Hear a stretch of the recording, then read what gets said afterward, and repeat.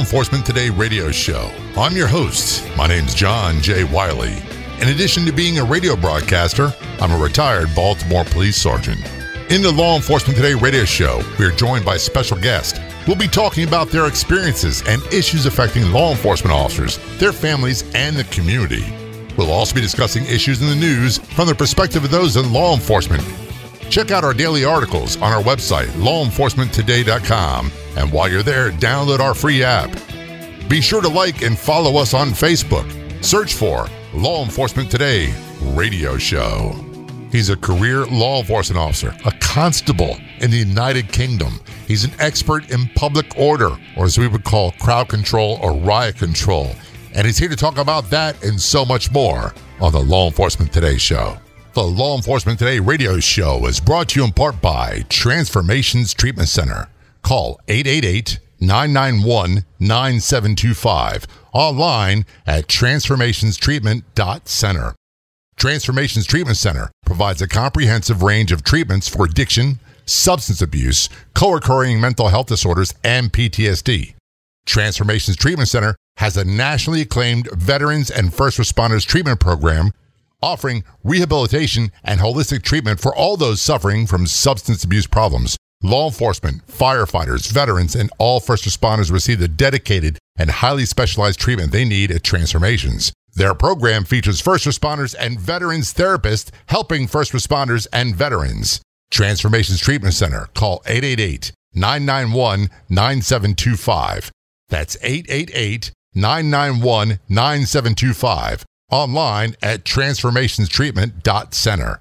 Calling us all the way from England, United Kingdom. I'm so blown away by this guest calling us from the other side of the Atlantic. I don't know the right terms. Being an American, I don't know if it's United Kingdom, England, what's the right terms? Joining us on the phone is Neil Pollock. Neil, thanks so much for joining us on the Law Enforcement Today show.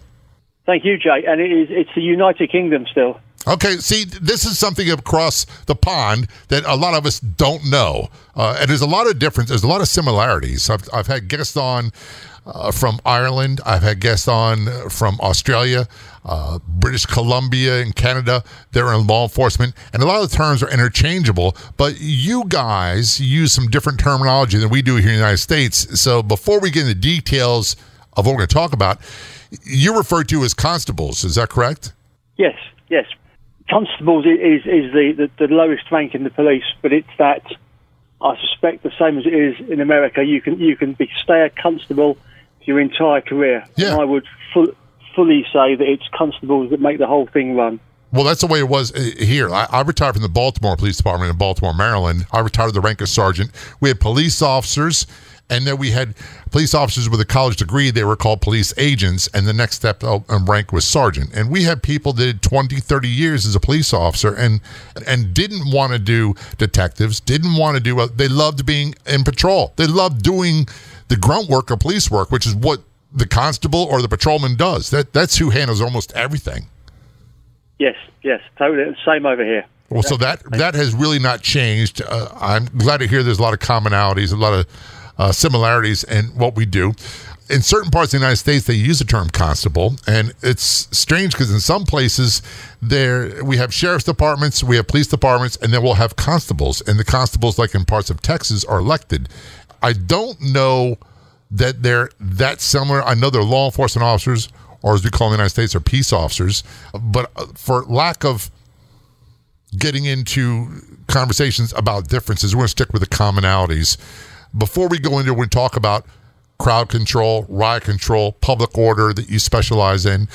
You are a representative of a group that we partner with, GTI, Government Training Institute, and do all kinds of things, law enforcement training.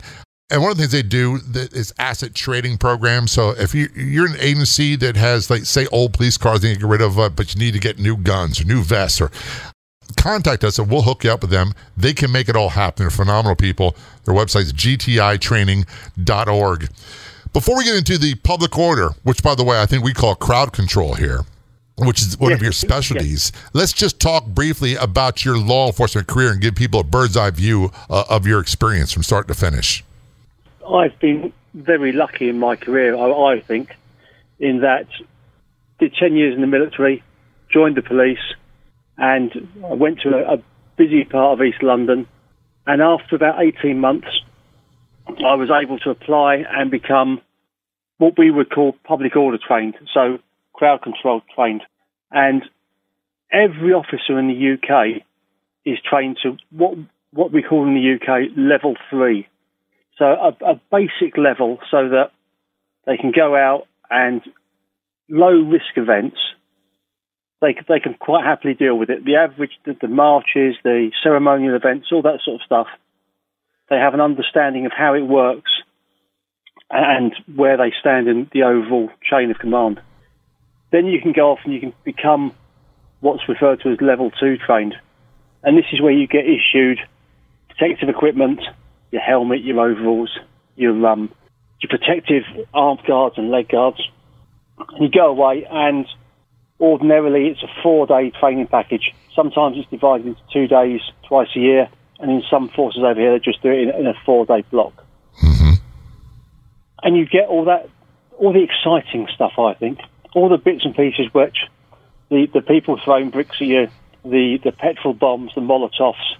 You make it sound like it's fun. It is. I mean, I've done it for almost 28 years, and I love it. Well, it's an adrenaline rush for sure. I've been in a riot before in Baltimore, and you're ducking the things people are throwing at you, and restraint is a big thing, that you stand your ground, you don't give in, you don't let them get past you, but you don't want to be viewed as an aggressor. And nowadays, the optics seems to be even more twisted towards being perceived as being passive, but you have to hold your ground and you have to keep them in control. And it is a big adrenaline rush. It's actually can be, for some people who aren't used to it, very overwhelming.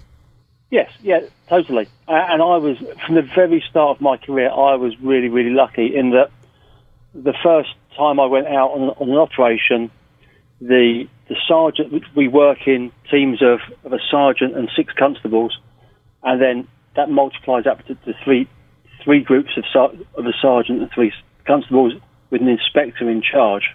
So a group of 1, 3, and 18. But my first job I went out with, all the other constables and the sergeant I was with all had 10, 12 years experience, and you just felt safe, really, because although I'd done 10 years in the army, this was something new, but you knew that the guys either side of you had your back, so it was really great. I never felt really alone.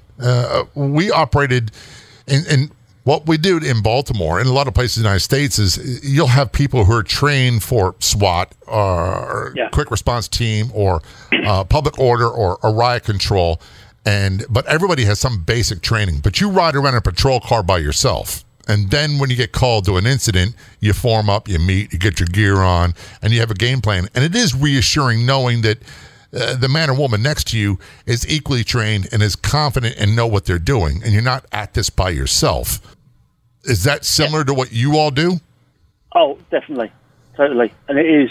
And we've jumped ahead a bit, but when I became a trainer, that was one of the big things of giving the guys and girls who came to training the confidence both in the equipment they were wearing, but also in their own abilities, the abilities of the commanders working above them to make the right decisions.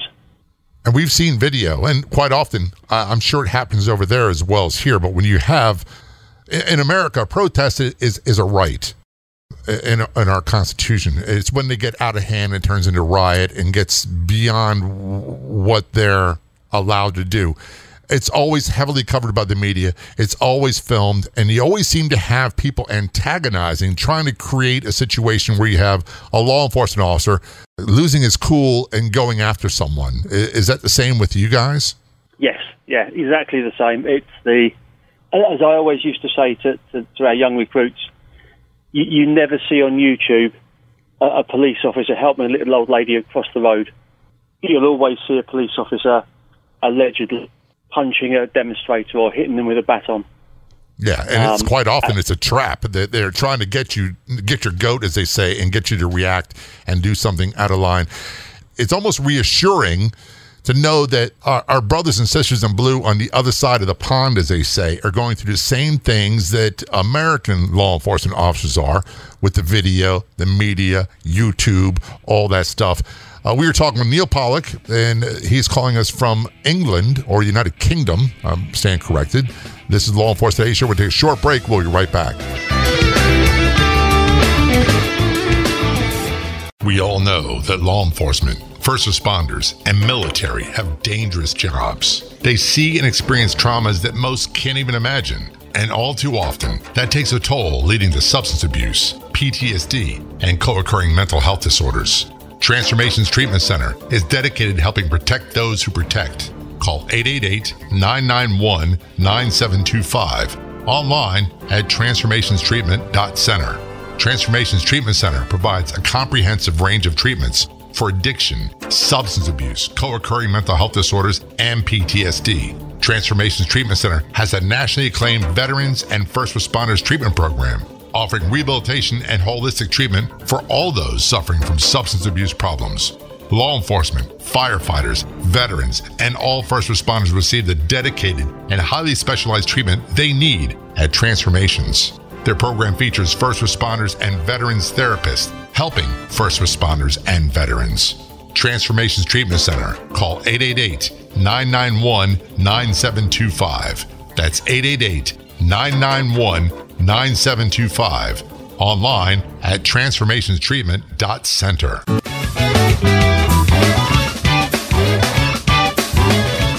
So many people ask me, how did I transition from police work to a career in radio? What did I do to become a music radio DJ? Plus, host of the syndicated Law Enforcement Today radio talk show and podcast? The answer is simple. I attended the Connecticut Schools of Broadcasting, where I learned by doing. At Connecticut Schools of Broadcasting's 11 East Coast campuses, students have learned by doing for 55 years. Radio, television, podcasting, and now coding for web development. At the Connecticut Schools of Broadcasting, students learn in months, not years. Day and evening classes are available. Connecticut Schools of Broadcasting is perfect for those graduating from high school, adults looking for new career training, first responders, and veterans too. For veterans, some or all your tuition could be covered by your VA benefits. Connecticut Schools of Broadcasting has locations in Connecticut, Florida, Georgia, Massachusetts, New Jersey, New York, and North Carolina. Connecticut Schools of Broadcasting, training in audio, video production, television, sports, podcasting, radio, and web development.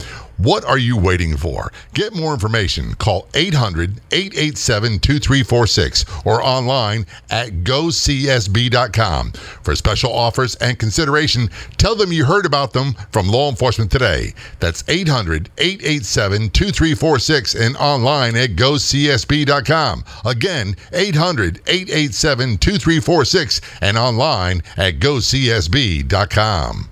Our guest is calling the Law Enforcement Today show all the way from across the Atlantic Ocean in United Kingdom, Neil Pollack. Neil, thanks so much for being a guest on the Law Enforcement Today show.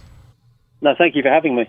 It is a pleasure, and we're going to talk a bit about, well, let's do this now, and we'll get back to it again. You specialize in training and public order. United States, people go, what is that? Well, crowd control and riot control.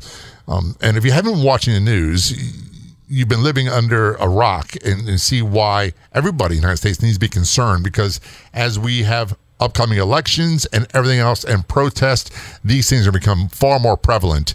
So I'm really glad you're here to talk about this. You specialize in training law enforcement officers in public order. Is it just in the United Kingdom, or is it worldwide you do this? I've done it all over the world. I've worked in Canada, worked in Libya about 10 years ago when they were trying to get everything back on track. Somaliland, which is the northern part of Somalia, Canada, and Turkey. So I've been really lucky. But also, my role when I was a trainer towards the end was to host visitors from around the world. So I've had senior officers from every continent, definitely, and it seems like every country some days, who are all involved in public order type jobs, and all their problems are exactly the same. We all face the same problems regardless of which country we come from.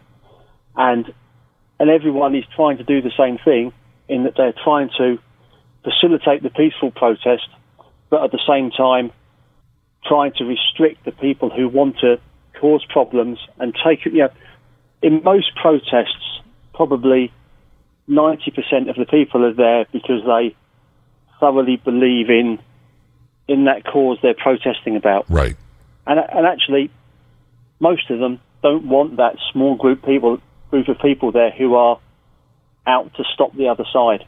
And we would use terms like anarchists, hooligans, people thugs that just want to come in, and they almost seem to be opportunistic in that they want to create violence and drama and trauma and thefts and things of that nature under the guise of a peaceful political protest. Yes, exactly. And for many years in the UK, we almost fought fire with fire. It was a case of, if they're going to bring anarchists out and they're going to wear black and they're going to deliberately try and attack us, we'll step up to the mark and we'll put out guys in the helmets with the shields and everything else. But over the last probably 10 years, we've looked at work done by academics.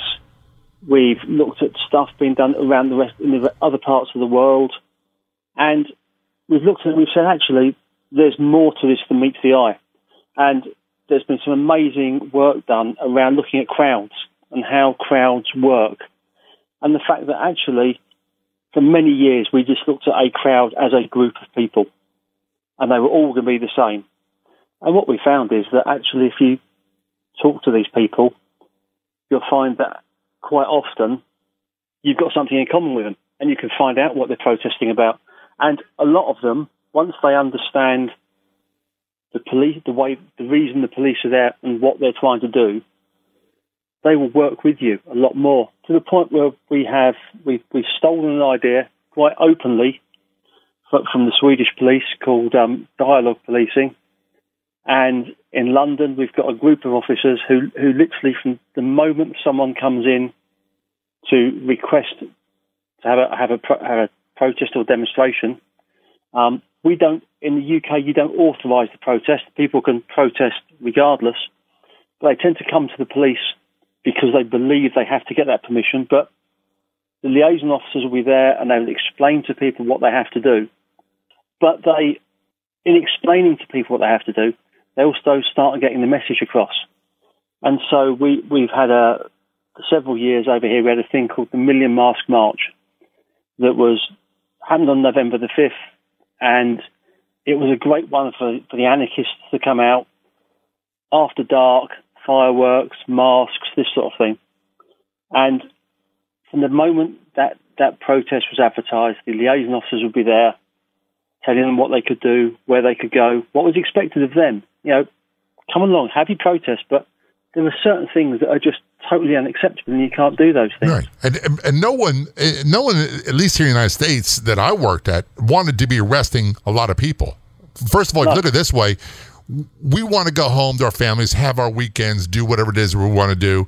And when you're arresting 30, 40, 50 people, it's a lot of work. And potential for violence and physical injury for yourself is great. And the potential of violence and physical injury for them is great. And either of those are bad situations you want to avoid at all costs. That's pretty much the same with you guys, right? Oh, totally. And I mean, to the point where we've just had a big eco protest. And I think the Met Police have ended up arresting something like, over a period of about a week, 1,000 people. But the interesting thing is that when the news reports were being done, the protesters were all saying how well they've been treated by the police. Even when you had photographs on the news of people being carried out of a group who were trying to block a bridge, an officer on each arm, an officer on each leg, but they were still saying, no, we were really well treated, they didn't use excessive force, we were doing our bit, we understood what they had to do, and it was that whole dialogue thing going on. And I think it's everyone within the police now gets that whole thing around. Let's talk to people first. Absolutely. We've still got to have the guys and girls with shields, with helmets, but we found that by upping the dialogue piece, really explain to people what's going on, that we've had less problem. And that makes perfect sense.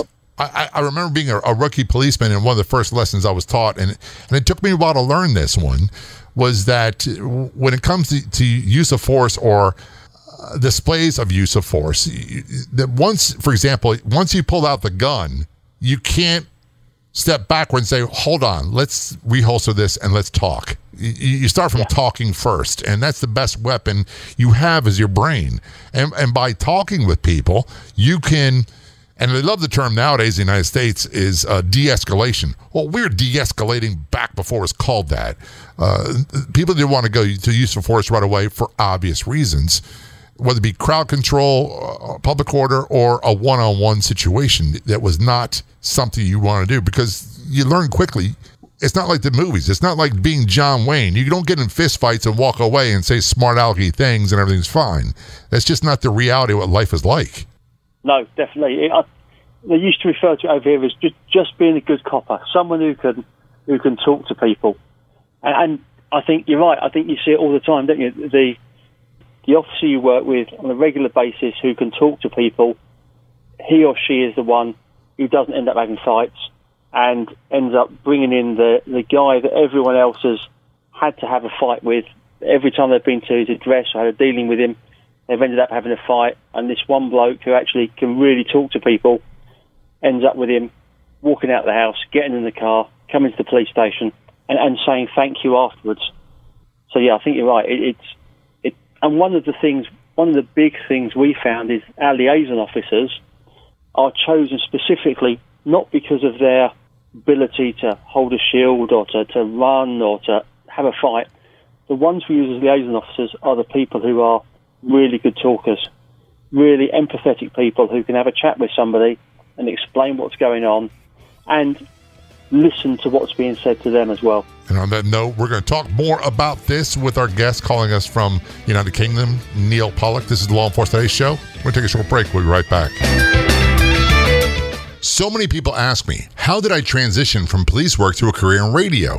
What did I do to become a music radio DJ? Plus, host of the syndicated Law Enforcement Today radio talk show and podcast. The answer is simple. I attended the Connecticut Schools of Broadcasting, where I learned by doing.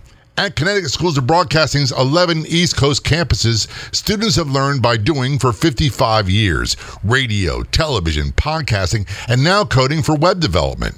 At the Connecticut Schools of Broadcasting, students learn in months, not years.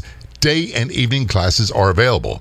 Connecticut Schools of Broadcasting is perfect for those graduating from high school, adults looking for new career training, first responders, and veterans too.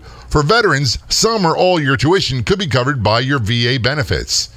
Connecticut Schools of Broadcasting has locations in Connecticut, Florida, Georgia, Massachusetts, New Jersey, New York, and North Carolina. Connecticut Schools of Broadcasting, training in audio, video production, television, sports, podcasting, radio, and web development.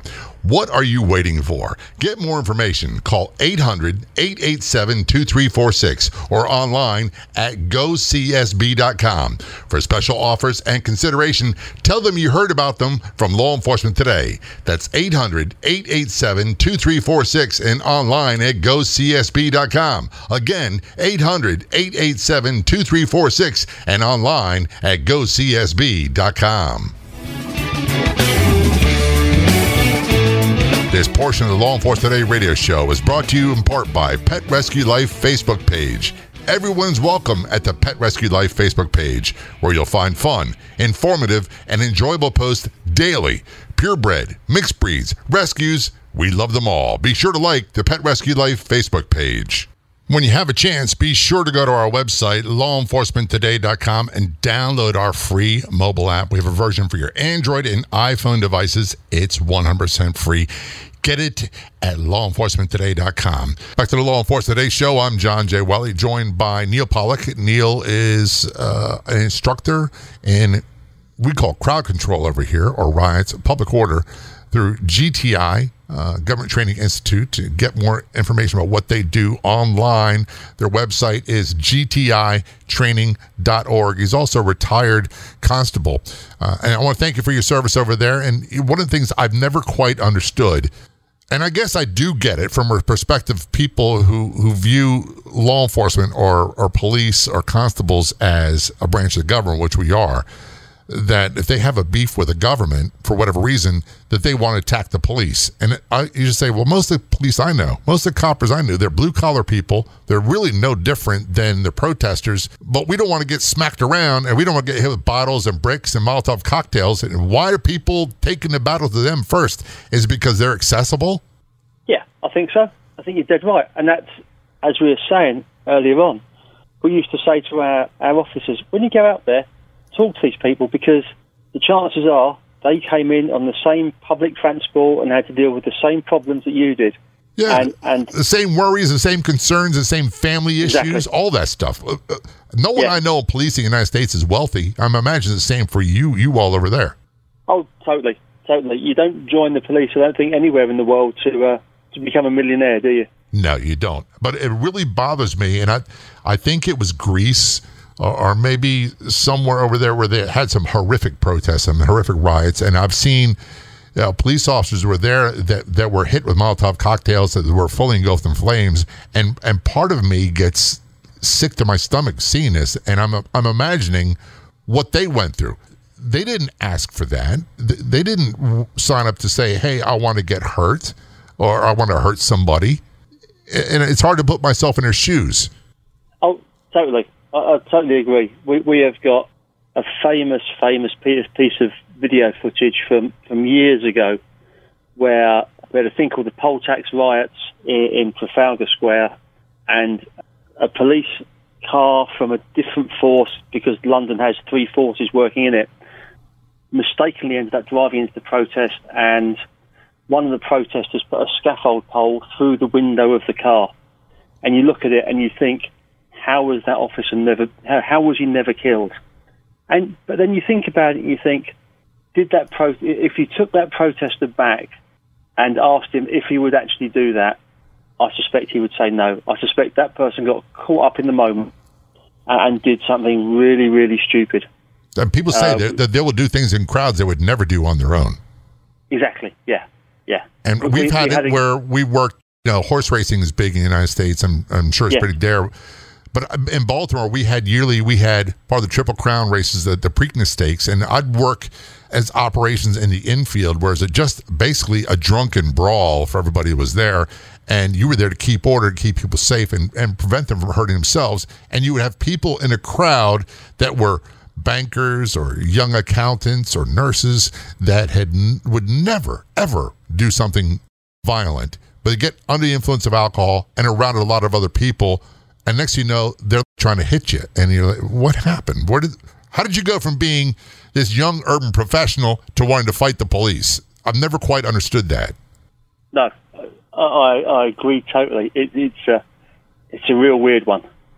And then you get them in court.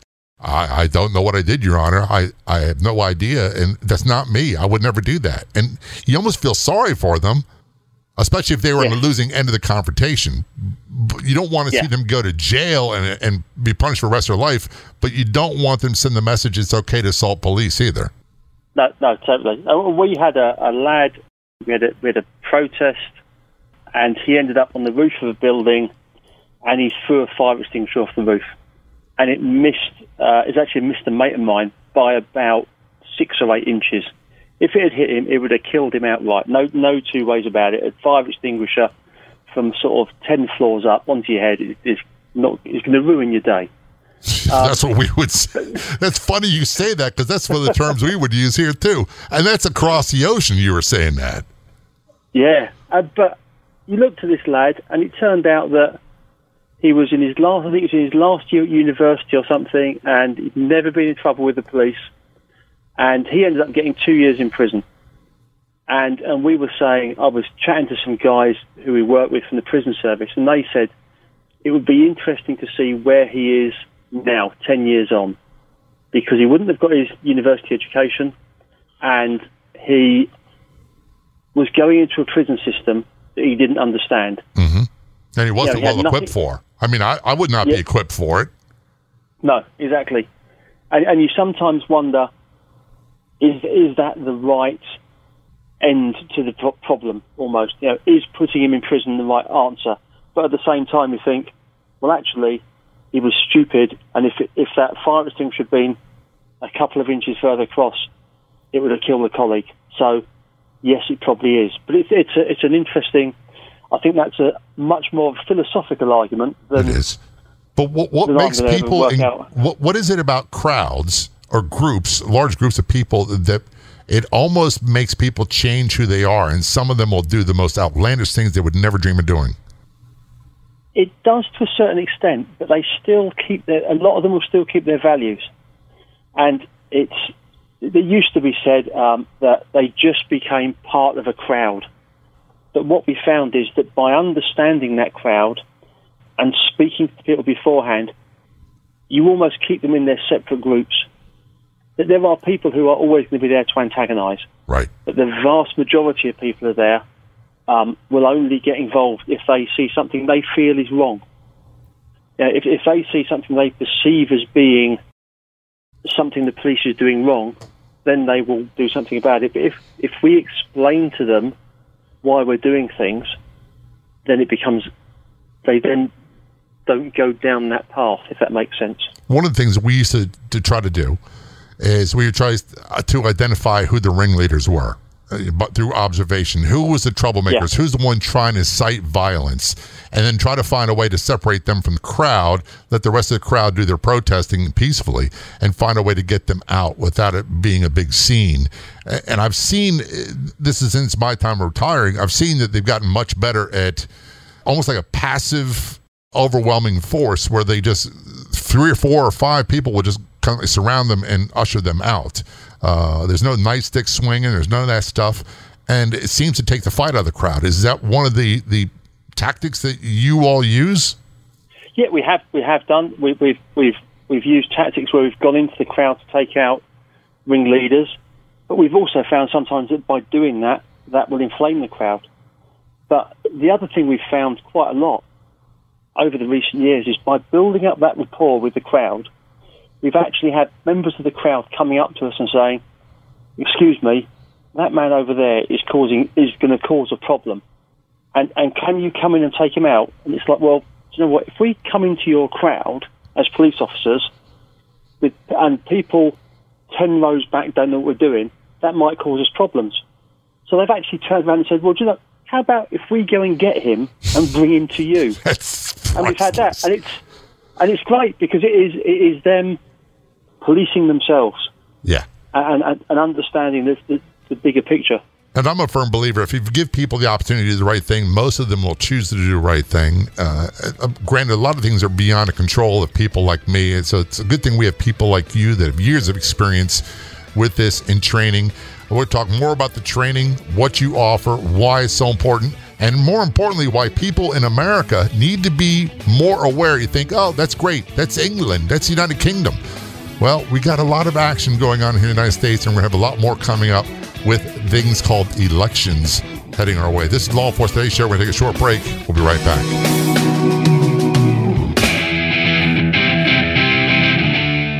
The Law Enforcement Today radio show is brought to you in part by Left Chest Society t-shirts from honor-line.com. These unique tombstone-themed t-shirts are designed by a career law enforcement officer, art by one of the nation's top artists. Check them out online at honor-line.com. Get one or get all 3. Use promo code LET at checkout at honor-line.com and get 10% off. Go to honor-line.com and use promo code LET at checkout to save 10%. That's Left Chest Society t-shirts only at honor-line.com. Use promo code LET to save 10%. That's promo code LET at honor-line.com.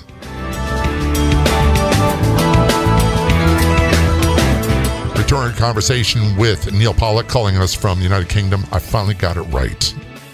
You're the first guest we've had in the United Kingdom. Want to have more, so please encourage your colleagues that they want to come on, tell their story. We would love to make a Law Enforcement Today platform available to them as well. I remember being a sergeant, a young sergeant in Baltimore, and when the lieutenant was off that day, you'd have a sergeant who was acting as lieutenant. I was acting lieutenant, and it was the Martin Luther King Jr. birthday, and we had the NAACP headquarters in our district, and there was a protest planned by members of the KKK and also neo-Nazi skinheads, to shorten it. And I was in charge, and I had about 10 police there, and they unfortunately filed a permit in an area where it was far away from where everybody could see because the building was closed, everybody was off that day, and they wanted to be in the major intersection. I was like, nah, that's not going to happen. But we had a conversation beforehand with the gentleman, I'm using that term loosely, who was in charge of the protest, and I explained to him very politely, very nicely, I was professional, and I said, listen, no one here on our side likes what you're doing. We respect your right to protest. We will allow it. But just know this, if there is one incident, the slightest attack on any of my officers, you will unleash a case of holy you-know-what, and it will be ugly for you. And we had not one problem. The conversation was had beforehand, and they did their thing. Everybody went home. None of my officers were injured. None of them were injured. There was 0 arrests, and everybody went around their way. And by the way, no one noticed, which was phenomenal. Which is great, isn't it? Yeah. That's the whole point. If you want to say something, you want to do something, you want to protest, that's great. But don't think you're going to harm me or my officers, and we're going to stand by idly and take it. Yeah, I agree totally. It's we've had issues where the police become the focus, as we said earlier on. Yeah, and we're always trying to move away from that. Yeah, we don't want to be antagonistic. I get that. I guess what I'm getting at is one of the things I see on television here, and I see reports, and if I use the wrong language, I apologize ahead of time, but I'll see football matches or soccer matches, and then there are people that have absolute riots after a game or during a game, which I never understood. But then again, that happens here in the United States after a Super Bowl or World Series where their team wins and then people go out and destroy their town. I've never quite understood that. You guys have been dealing with this for a very, very long time, and you've gotten to be pretty good at it, I would say. Yeah, I think we have. I think a lot of people in the UK look at London and look at the amount of mistakes we make. And we would hold our hands up to saying, in London, the Met Police have made a lot of mistakes over the years. But the difference is they deal with about 6,000 events a year. And so just the sheer volume of events will mean you're going to get it wrong sometimes. But the thing about it is that we learn from it. And the Met have got a brilliant system. So we have officers of the rank of, and it used to be chief inspector, which I suppose is about a captain. Okay. And they've just lowered it down to sort of like lieutenant rank, can become what we would call public order commanders. And there's about 120 of them, and they deal with all the public order events in London.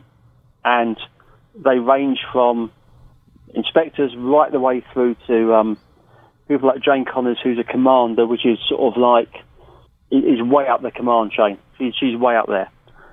But they are the most supportive group of people you'll ever find, because they all realise that actually if they're policing a big event, if it goes wrong, everyone's going to look at them. And so we had going back to the event where the lad threw the fire extinguisher off the roof. A friend of mine, it was her first job as a public order commander. She'd just passed all her courses. It was her first job. She did all the right stuff. It was meant to be a real low-key job for her. And basically, no one had picked up that they'd moved the Conservative Party headquarters. The only people who did know were the students who were having the protest. They got outside the building, they stormed the building, they caused all sorts of problems. And the following morning, the Prime Minister and all sorts of people were like, we want that person, we want them now, we want to know what went wrong. And she was what we would call a bronze commander. So she was looking at the ICS working, you would call a tactical commander on the ground. Right. Her boss, the silver commander, who would be your operational commander, turned around and went, no. I was in charge. I signed her plan off. If you need to speak to anyone, speak to me. And that's the way they work. They're very, very supportive. And that's the way it's supposed to be with police command staff. It's the way it's always supposed to have been. Yeah. As a sergeant, my job was to take heat from the lieutenant who took it from the captain, and I did my best to protect my men under me, men and women, but I expected a lot of them too. So, I'd handle as much as possible. So that's the way it should be. But it seems to be that role has shifted, at least here in the United States, where politics comes from on high down, and it's, look, let's make someone a sacrificial lamb. It's not going to be me. Yeah, and we're lucky, and in public order, it's been really lucky that the ethos of the person who was the gold commander, the person who was in charge of the whole operation, they've always been very, very strong about turning around to government and saying, you know what, we police the protests, you do the politics. And actually, if it's gone wrong, it's gone wrong. Well, Bob Broadhurst and people like that, when they were our bosses, have ended up in front of the Home Affairs Select Committee justifying their actions. And that's another big thing over here that we've promoted is the keeping of records. Is that writing everything down. We have a great saying that says, if it's not written down, it didn't happen. We said the same thing. Yeah, it's the same language that police speak on both sides of the ocean, which in a way cracks me up. One of the things that people are listening right now going, this is great, but how does it concern us? If they don't see the connection, they're like, why do we need to be concerned? And one of the things that we say, Antifa all the time, we see other protest groups become violent, and then for the life of me, I've never understood it, but political unrest that turns into violence and protests and fires and people getting hurt. And we're going to have a lot more of that. We've been having quite a bit, and we're going to have a lot more of it with the elections. Do you have a warning for America about that?